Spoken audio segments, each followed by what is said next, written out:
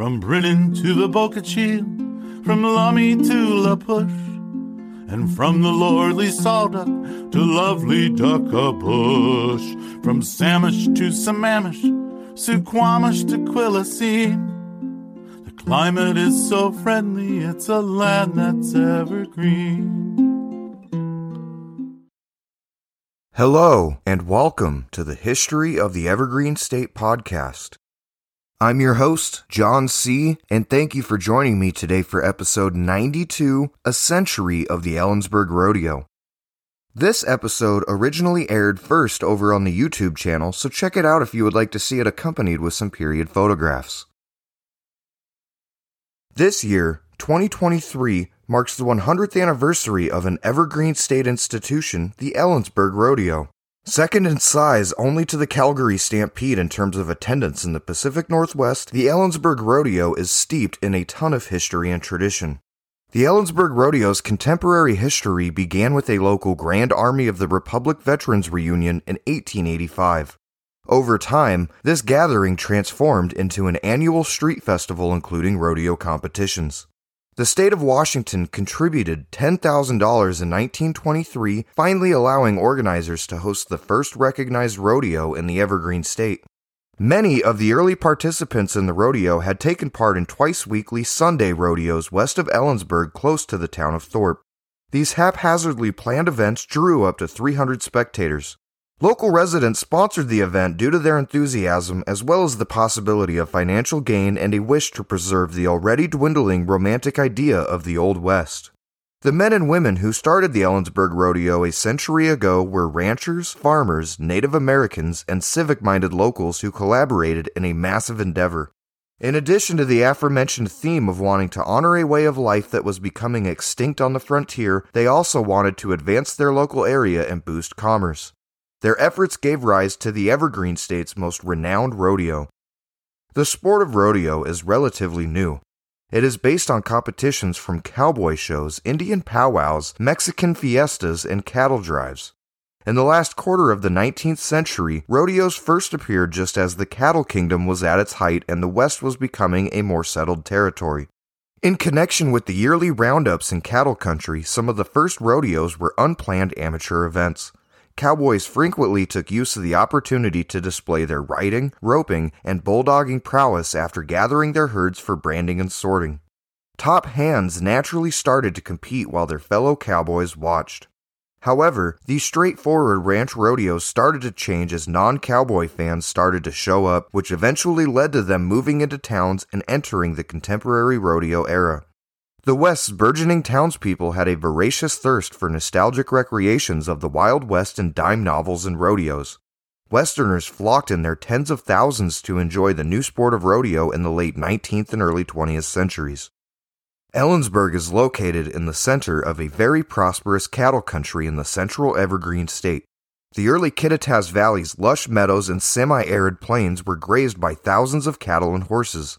The Kittitas cowboys were accustomed to the roundup competitions that were typical of cattle country. Early in the 1920s, Kittitas Valley cowboys advanced the technique from the realm of the purely amateur. In the valley itself, a number of ranches were holding competitions or Sunday rodeos, as most of the people called them. A longtime inhabitant of the region named Clovis recalled attending one of these Sunday rodeos at the Upper River Bridge, which is now the Thorpe Bridge west of Ellensburg. A Kittitas Valley cowhand and rodeo participant named Ben Ferguson told how his family supported a significant Sunday rodeo. "My brother and a few pals put on a rodeo with all those horses that we had. He was only looking to have fun, my brother. Just brought a few of the neighborhood kids up here who went out and rounded up the cattle and horses. They assembled the corral, the arena, and the chutes with a wagon load of poles. The Fergusons held rodeos every other Sunday in the early 1920s. Attendance of 100 to 300 spectators was not all that unusual to see. All of this activity's economic potential was not ignored. Ferguson recalled that other locals noticed that he was having a big time and started debating the idea of holding an annual rodeo within the boundaries of Ellensburg, with the Kittitas County Fair having begun to already sponsor rodeo exhibition events. The Ferguson brothers were reportedly approached sometime around 1922 and asked to help with the first ever Ellensburg rodeo. They, the townsfolk, came out and got us to go in there to Ellensburg and furnish the horses. The Ellensburg Rodeo was founded by local ranchers and cowboys working together with the Fair Board, Native Americans, and city business people. Local professionals and businessmen jumped on the rodeo bandwagon without delay. A rodeo would bring tourists to Ellensburg, earning tourist cash and enhancing the town's reputation and business opportunities. The Kittitas County Fair Board, which was composed of farmers and town residents alike, suggested including a rodeo in the fairgrounds of the early fall event. They reasoned that a yearly rodeo would raise the fair standards and draw more people. Speculation that would continue to ring true over the passing century, I might add. The crucial fourth member of the rodeo coalition was made up of local Native Americans. For hundreds of years, the Kittitas Band of the Yakima Nation made an annual fall trip to what the Columbia Plateau tribes termed their Kittitas Meeting Grounds. The So Happy and Nason families, as well as other Kittitas and Yakima Indians, were particularly supportive of an occasion that would carry on this meeting ground custom. They saw an autumn rodeo as a chance to carry on their horse racing and dancing customs in the modern era, at the same time hoping to bring some much-needed money back to the tribe. The rodeo promoters were faced with a significant challenge right away. They needed money to purchase land for the grounds, build an arena, and hold the planned 3-day event. The Kittitas County Commissioners got the ball rolling on the 1st of April 1923, no fool's day about that, when they allocated $10,000 for the acquisition of 18 acres close to the fairgrounds in northeast Ellensburg. At the insistence of newspaper editor Clifford Kaner, merchant Clarence Fitterer, and numerous other influential people. Phil Adams, a state representative, had some backing from the state legislature. The remaining funds would be utilized to build the arena and bleachers because the land cost $6,450. Even yet, this did not come close to covering the cost of the massive amount of labor, horse teams, and tools required to build the grounds. The Fair Board made a daring decision by asking Valley people to donate supplies and labor for building the rodeo grounds and setting Thursday, the 14th of June, as the day of a field day to construct the new arena and rodeo grounds. The pioneers' individuality and independent spirit are just as much a part of Western heritage as community service initiatives like the Ellensburg Rodeo Field Day. Western Americans were known for their willingness to help others and for their strong sense of community, as evidenced by events like cow roundups, quilting bees, and barn raisings. The field day at Ellensburg was actually a string of Labor Days that took place in June of 1923. On the 14th, nevertheless, when more than 500 Valley residents showed up to work on the grounds, the effort had reached its peak. The Ellensburg Evening Record acted as the field day's spokesperson.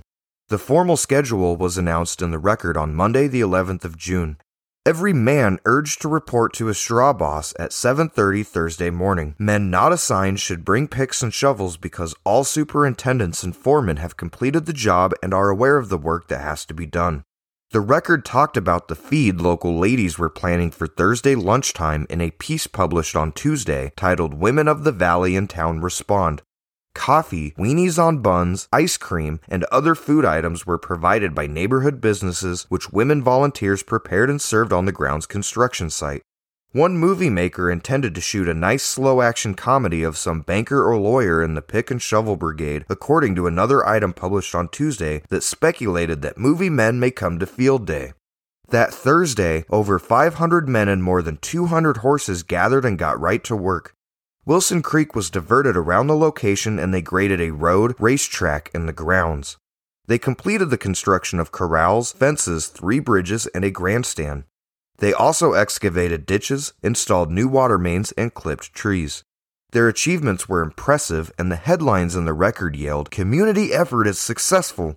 Farmers and businessmen cooperated in this on an equal basis.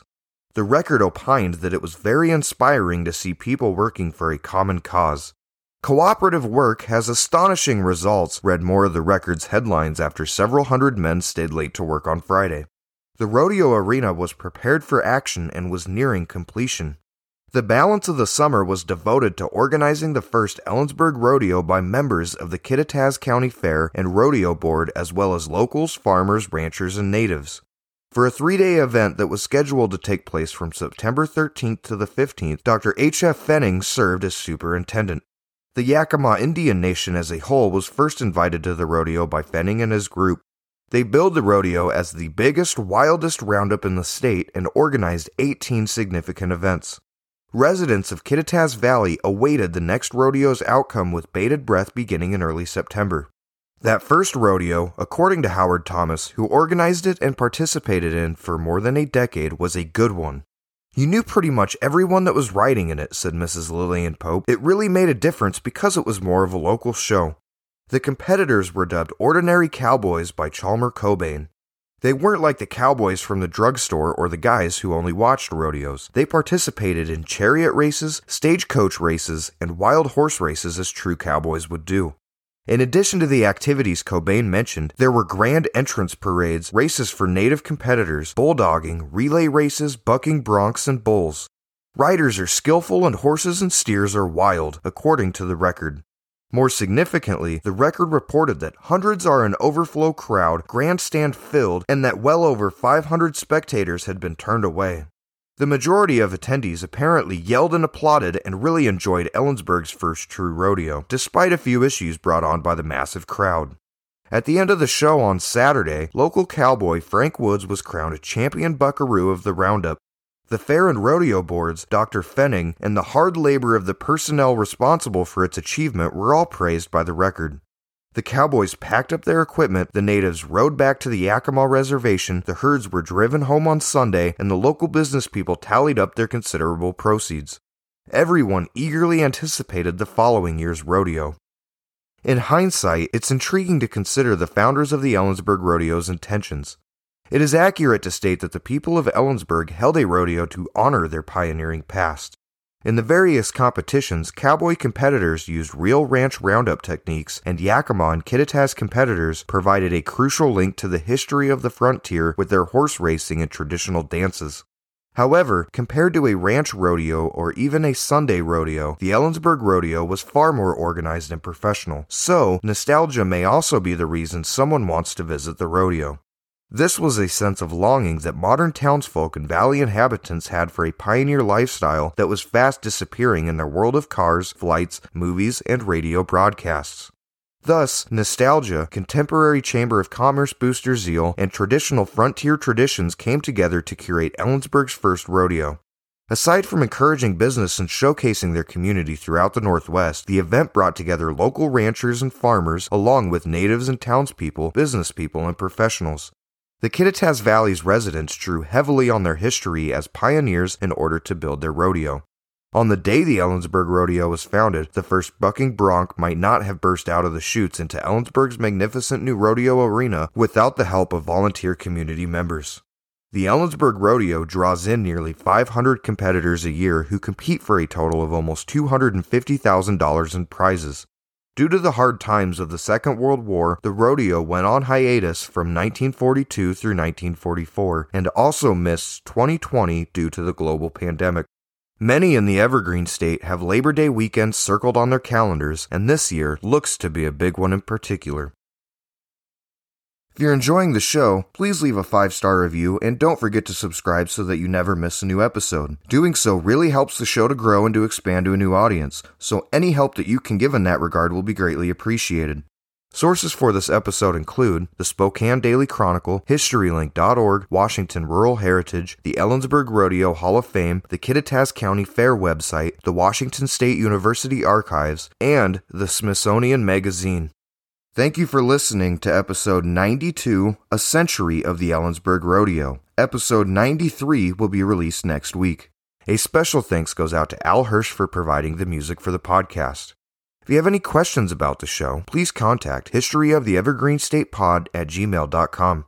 Thank you for watching this video by the History of the Evergreen State podcast, and until next time, I'm your host, John C.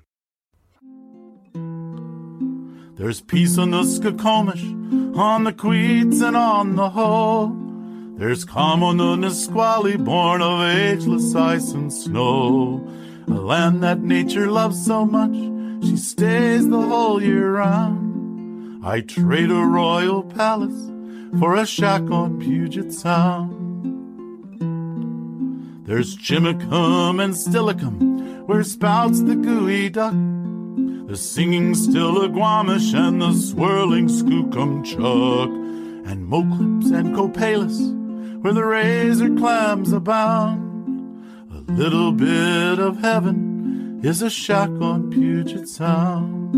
A little bit of heaven is a shack on Puget Sound.